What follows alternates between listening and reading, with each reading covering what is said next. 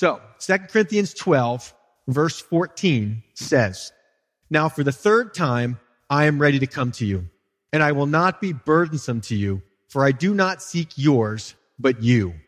For the children ought not to lay up for the parents, but the parents for the children.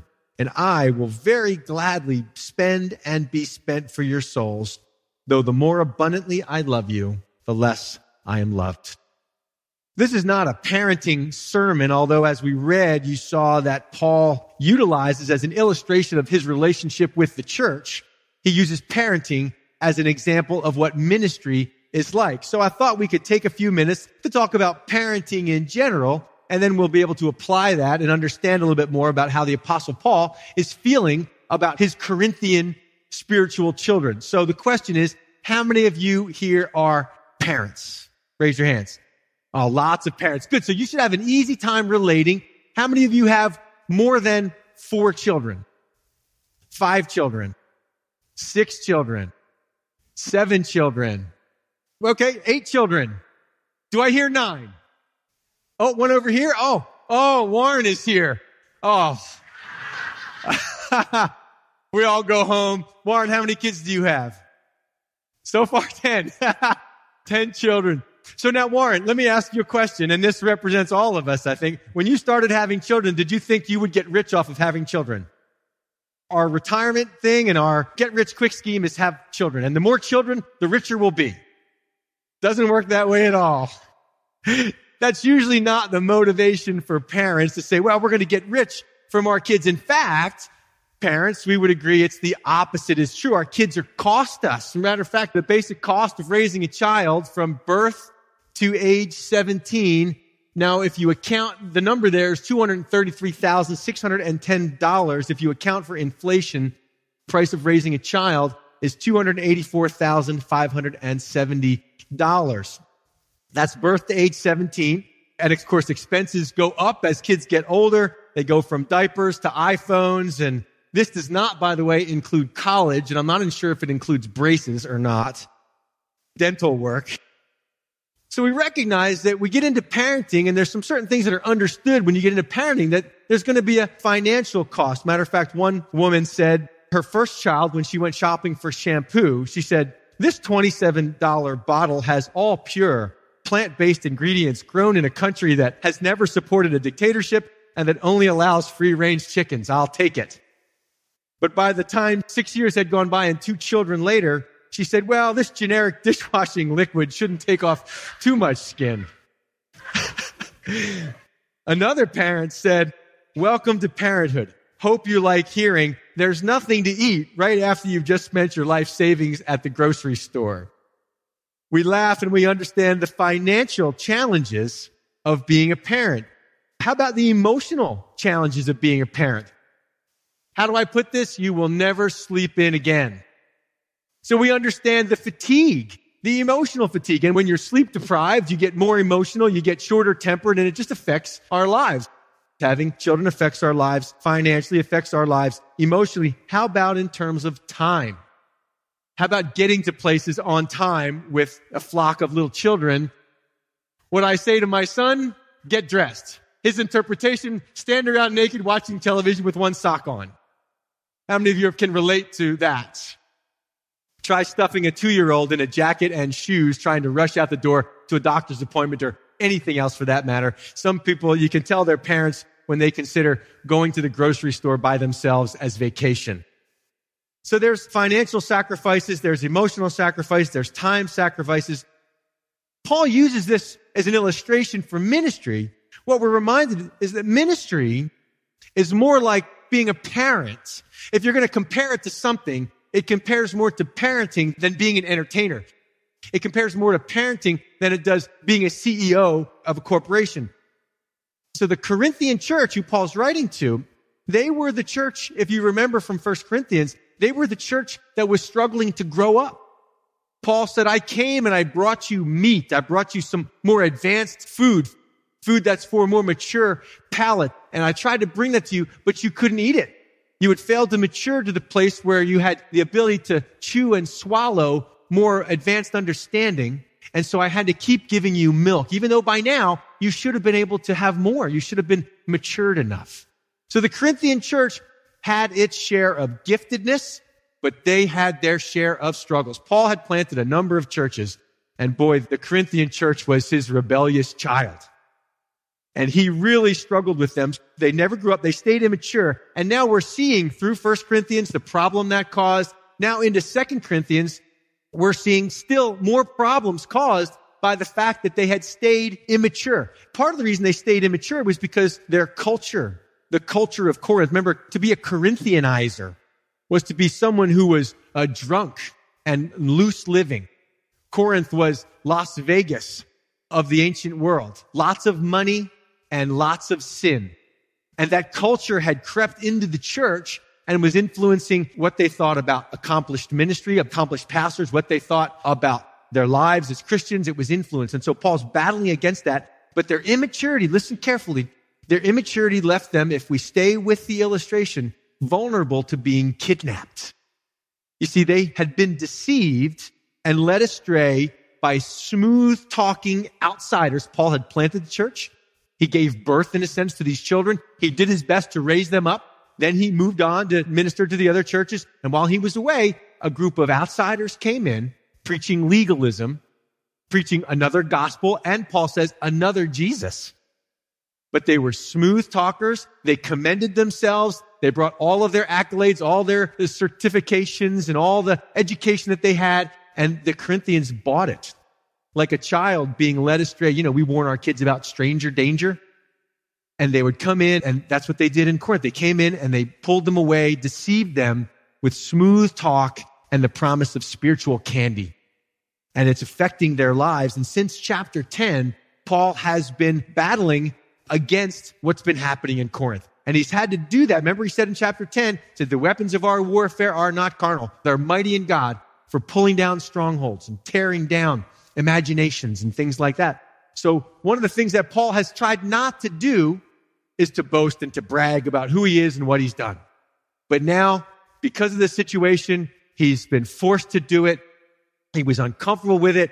And that's where we pick up in verse 11 as he's winding down this discussion that started in chapter 10 about commending himself. He says, I have become a fool in boasting. Remember, he talked about all the things he suffered and all the things he went through. Are they Hebrews? I'm a Hebrew. Are they Israelites? I'm an Israelite. And he's gone through all that uncomfortableness of boasting. And finally, it's like he's exhausted from the fight.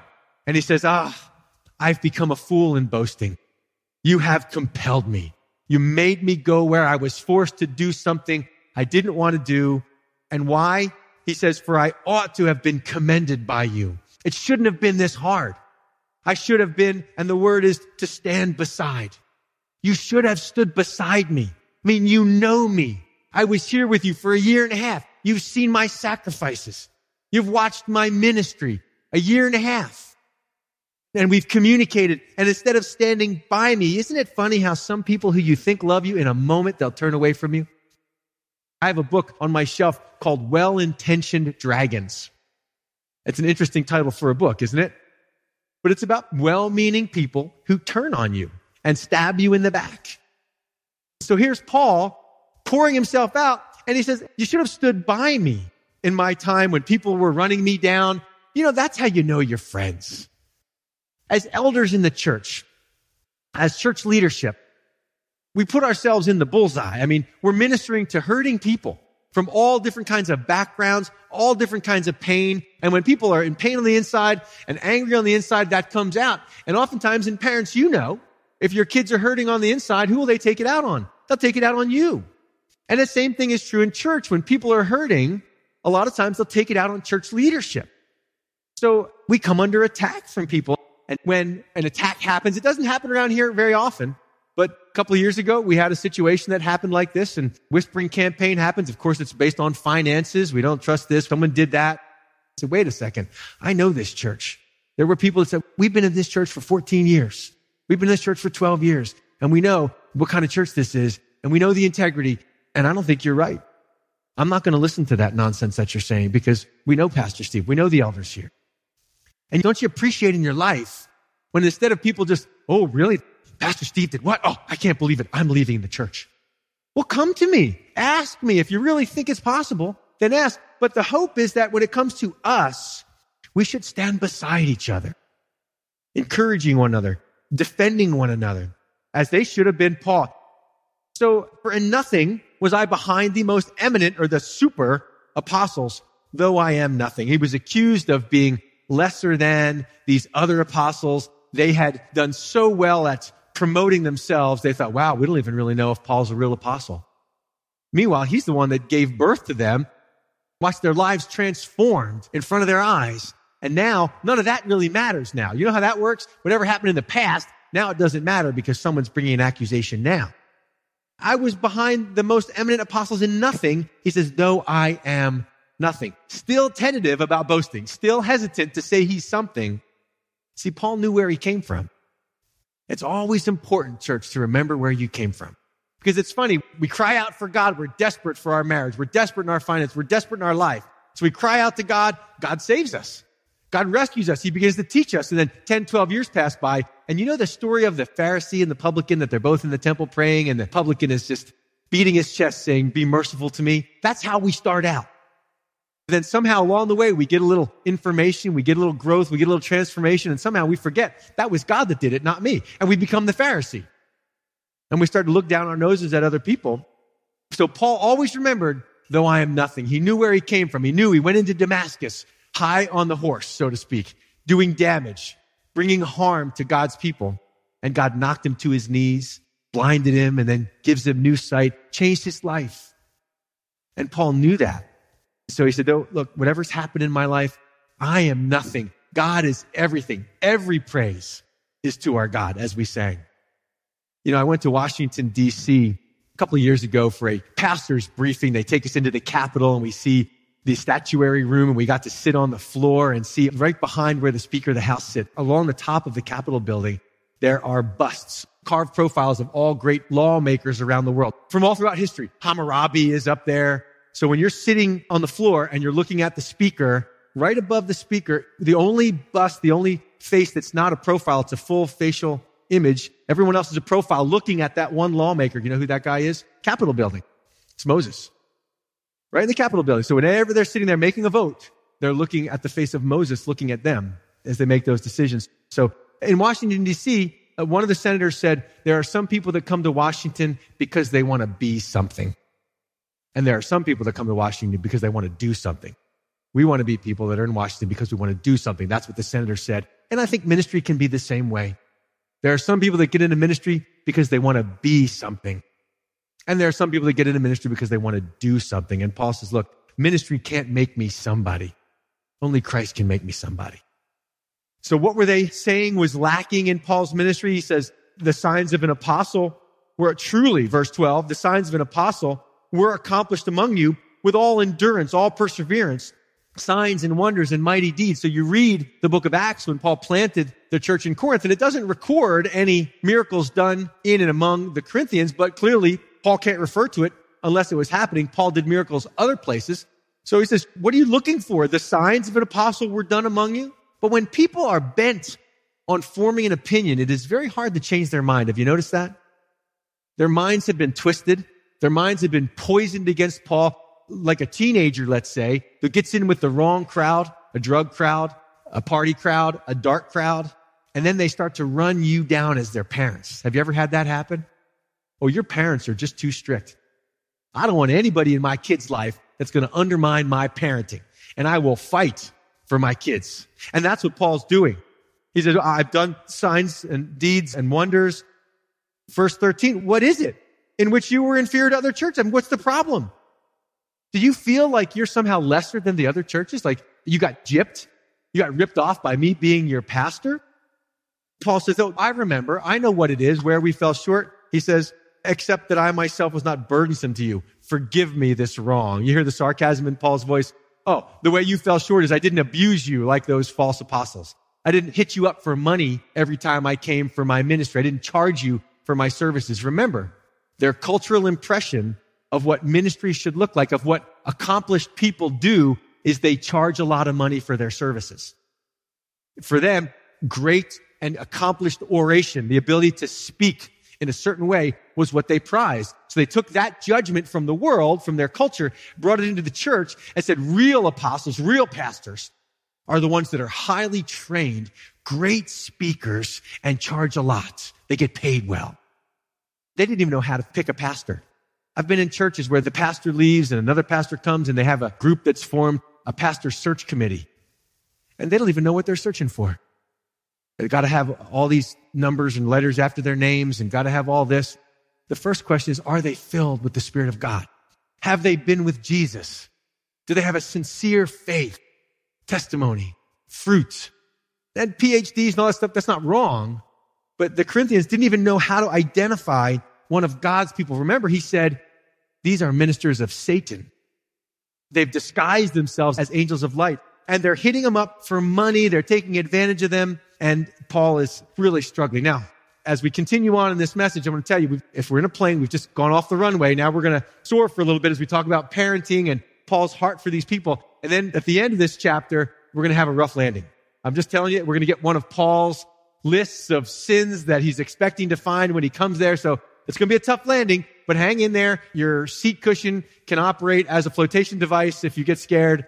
Hang with me. He says, verse 14, now, for the third time, I am ready to come to you, and I will not be burdensome to you. I'm not going to change my mode of operation. I'm not going to come to get something from you. That's what he says. I'm not going to be burdensome to you. I do not seek yours, but you. I'm not going to compare myself to the people that charge a lot, even though you maybe want me to. I'm not going to give in to peer pressure. I'm not going to give in to spiritual pressure to do what these other false apostles are doing. I'm not going to lower myself. I'm not going to be burdensome to you. And he says, here's why. Because I don't want your stuff. I don't want your money. I don't want anything from you. I want you. Paul would say that his crown of rejoicing, think about this. His crown of rejoicing is you in heaven. What's the payment we get in the world, in ministry, with people, in church? Sometimes it's hard. Have you noticed people are tough? Life is complicated. Relationships are complicated. And Paul says, when I get to heaven, the crown that I'll wear is the crown formed of all of you guys that you're in heaven. I laid down my life to see you receive the gospel. And now, maybe it didn't mean a whole lot to you on earth, but here you are in eternity. And that's the greatest gift I could ever have. That's the crown of rejoicing, he would say. I don't seek yours, but you. That's what ministry is about. Not about a pastor who wants to prove himself within his denomination, so he's got to have big visions for church growth and church planting. Look, church growth, church planting, that's all fine. That's all good. The greatest church growth program is when people love one another.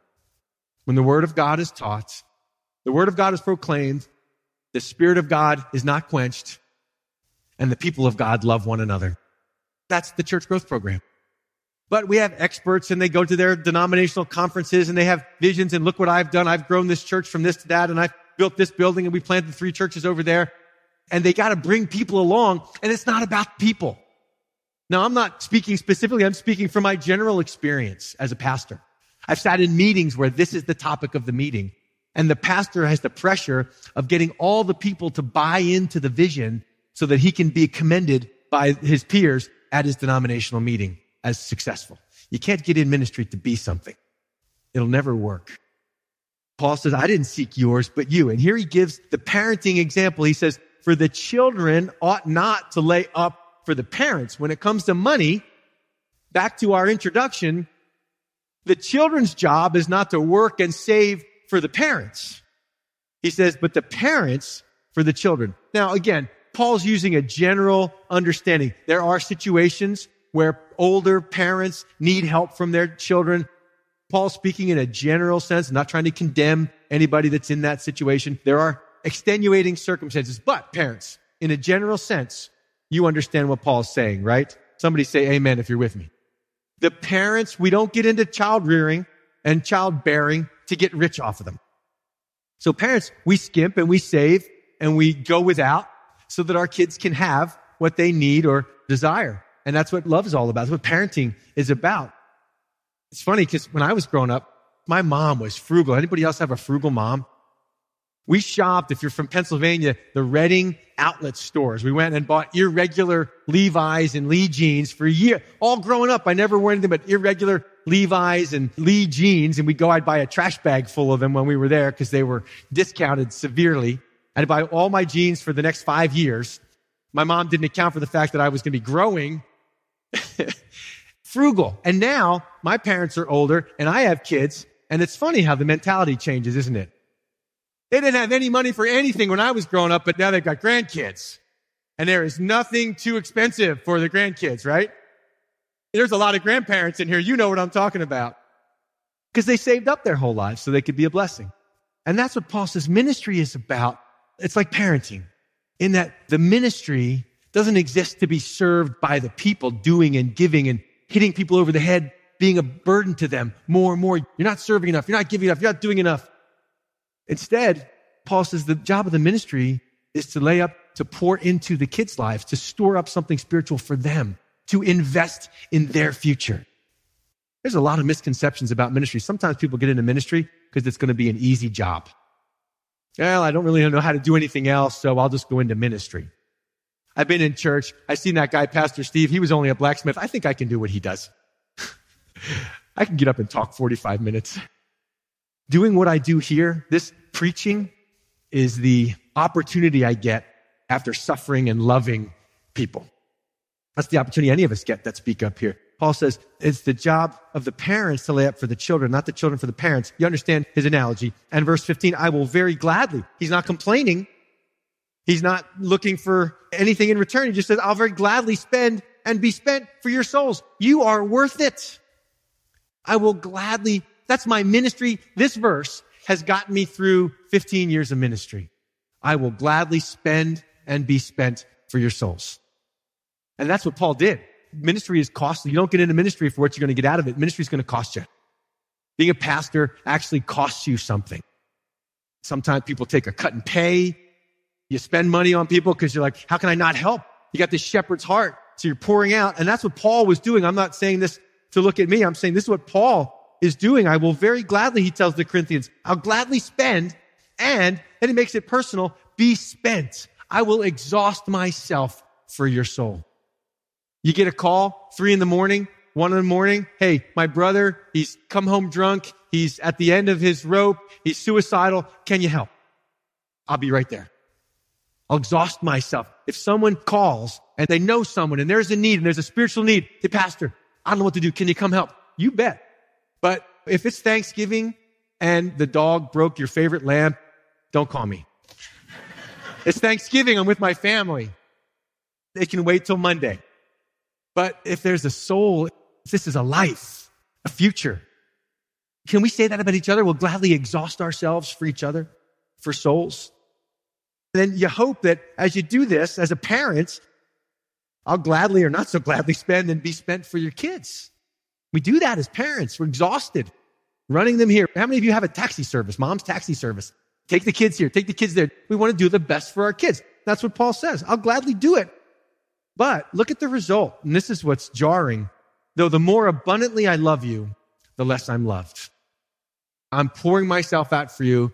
And it seems like the more I give, the more I pour out, the more you turn away from me. Anybody have? Don't raise your hand. If you have a rebellious child, right now, a child that's not walking with the Lord, they've gone astray, they're buying into some other nonsense, walked away from the Lord, walked away, and they're looking down on you.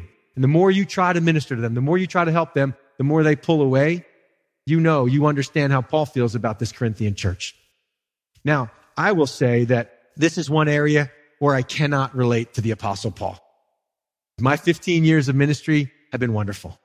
And it's been a blessing to pastor this church. And I can say the more abundantly I've loved, my wife and I and the elders of this church have loved the congregation, we have experienced love in return. But Paul had a bunch of churches. And I guess it's like having a bunch of kids. You have enough kids, you're going to eventually have one that causes real problem. Isn't it funny how people that don't have kids love to give you advice on parenting? It's much easier to parent hypothetical, non-existent kids. Oh, well, if that was my child, I'll tell you what I would do. Yeah, come see me in 5 years after you've had your own children, and they're tearing apart the candy rack while you're trying to check out in the grocery store. Parenting is not for sissies. Ministry is not for sissies. You know, you do stuff and you realize you just can't expect anything in return. It's nice when people love you. It's nice when you get that in return. But Paul says, in this case, I'm pouring out and I'm not even getting the simplest return of enjoyable affection in return from you. You feeling for the Apostle Paul? You feel how exhausted he is? Like that day you sit your kids down and go, just put away the dishes, please. Just something that shows that you care. Paul even laid down his life for them. He said, I've been in deaths time after time. I've been shipwrecked. You know how many pastors leave the ministry every month? Because the more abundantly they love, the less they get loved in return. It's a crisis. But he says, now here's where we start our landing. Are you ready? Be that as it may, I did not burden you. I'm still not willing to do that. Nevertheless, being crafty, I caught you by cunning. That's a strange verse. And I think we read it and go, what is the Apostle Paul talking about? What he's doing is he's responding to an accusation. Remember, Paul is taking up a collection for the church in Jerusalem. And the Corinthians said, we'll be glad to save up. And Paul boasted about them to the church in Macedonia. And, the Corinthians are saving up. We're taking this relief offering to Jerusalem. Now these false apostles come in, these ministers of Satan, and they say, you know what Paul's doing, don't you? They say, no, what's Paul doing? Paul's really just being tricky. He's being sneaky. See, he's not asking you for money directly. He's disguising it as a collection for Jerusalem, but it's really for the Apostle Paul. And he's answering that, you think I'm crafty and just catching you by cunning. You think that's what I'm doing? Do you follow that? So he defends that. He said, did I take advantage of you by any of those whom I sent you? I mean, think about it. He's asking rhetorical questions. The answer to these is no. You know, when you hear something, when you hear gossip, when you hear whispering, ask yourself, is that what that person's really like? I mean, has that been their track record? Is that who they are? Paul says, did I take advantage of you by any of those I sent you? So they're saying, well, Paul is not coming himself. You see, part of his craftiness, he's sending his cronies. He's sending Titus to collect the money for him so he can buy his new ministry helicopter and a leopard skin shoes or whatever it is he's going to buy. Did I take advantage of you by them? Or verse 18, I urged Titus and sent our brother with him. Did Titus take advantage of you? And the answer, church, is no. Did we not walk in the same spirit? The answer is, in this case, yes, we did walk in the same spirit. Did we not walk in the same steps? He's saying, when I sent my representatives, they had the same attitude about money that we did. You know, money truly is the root of all kinds of evil. And that's true in churches. I've had pastors bemoan their church's cemetery fund, of all things. They got this gargantuan cemetery fund with hundreds of thousands of dollars in it, and everybody's arguing about how to spend it and how the flowers go. I mean, just crazy stuff happens in churches, and a lot of it centers around money. That's why we don't pass a plate. That's why we don't hit you guys up for money. And our hope is that you appreciate the trust factor that's been established. We've had this conversation just recently as we talk about ministries that are happening. We'll let you know they're happening, but there is nothing I will do to destroy or challenge the trust, the financial trust that's been built around this church. And part of maintaining that is we're not going to hit you up for money.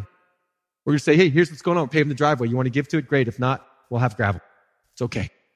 We're not going to bang you every week, bang the drum, or, got to give this week, got to give this week. We got more important things to do, don't we? And that's what Paul says here.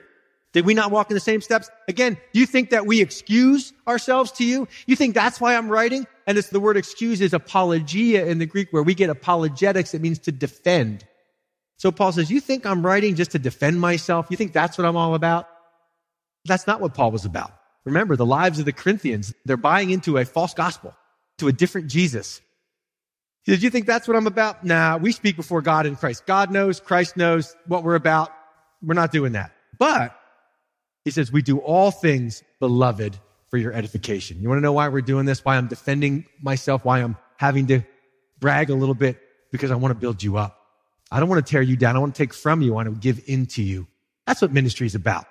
Pouring out of yourself to others. That's what parenting is about. Pouring out of your life into the lives of others.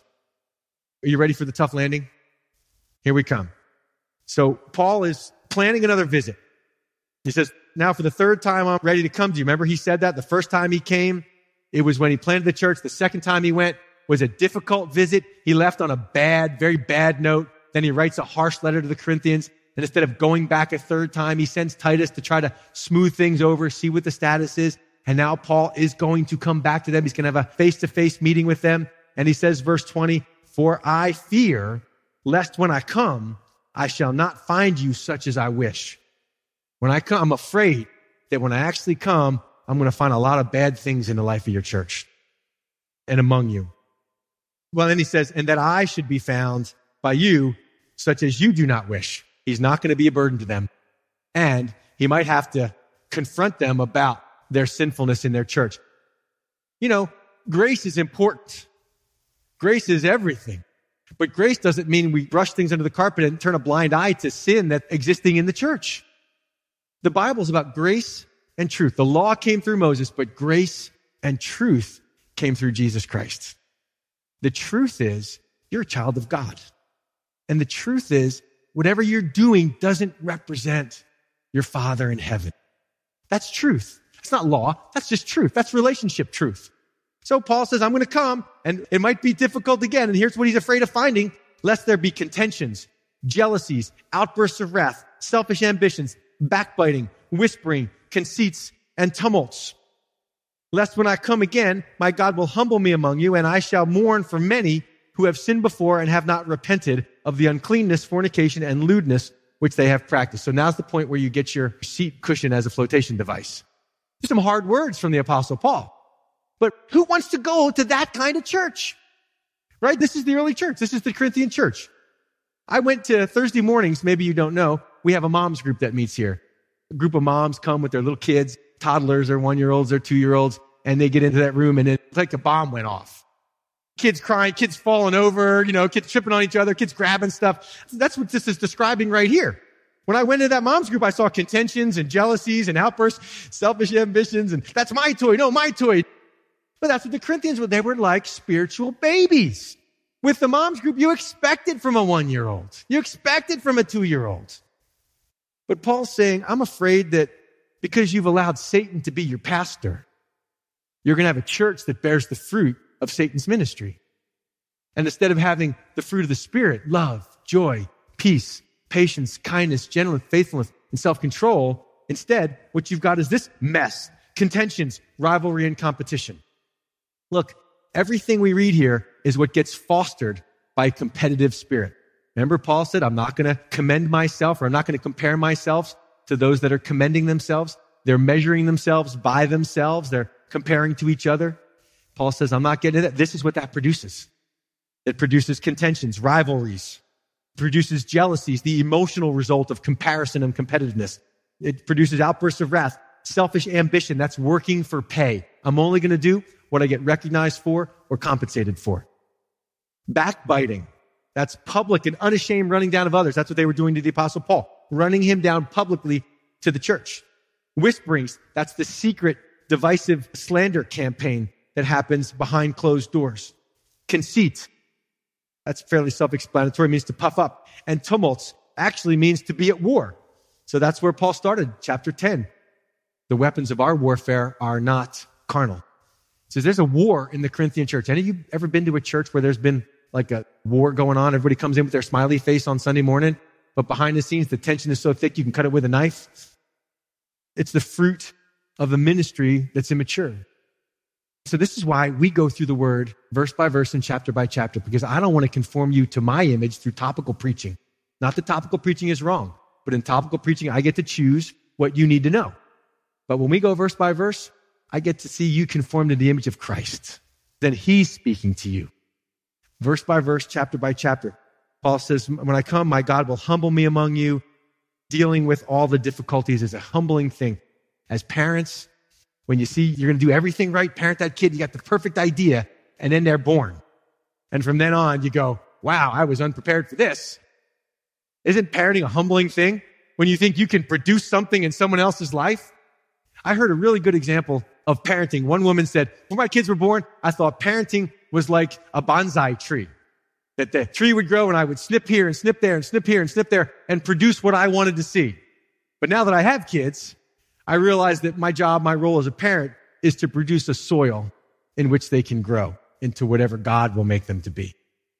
And I think that's what church is. Church produces a soil, the Word of God, the love of the Spirit, where people can grow into whatever God wants them to be.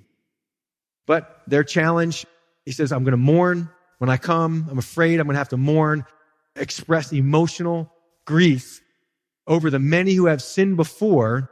It's a perfect participle. They've sinned in the past, and it's ongoing, and they've not repented.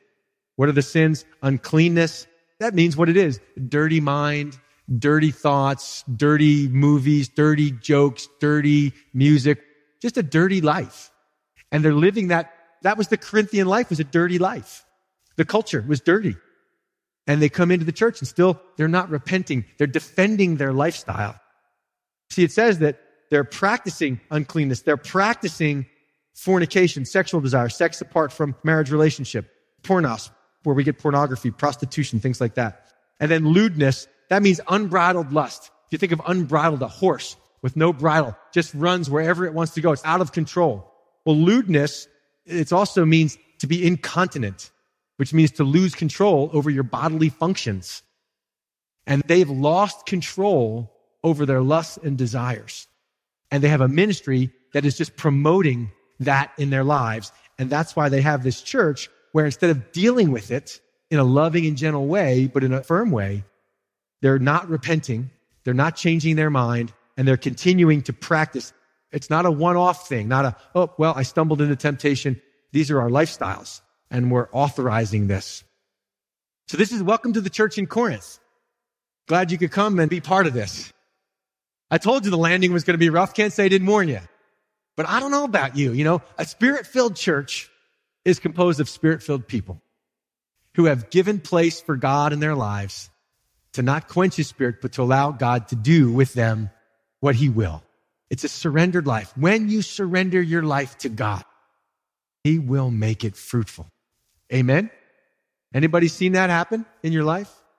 How many of you are tired? You can go out in the world and get jealousies and outbursts of wrath and contentions. You can watch TV and get that stuff. We are people who have made a commitment to follow the living God through his son, Jesus Christ, by the power of his Spirit.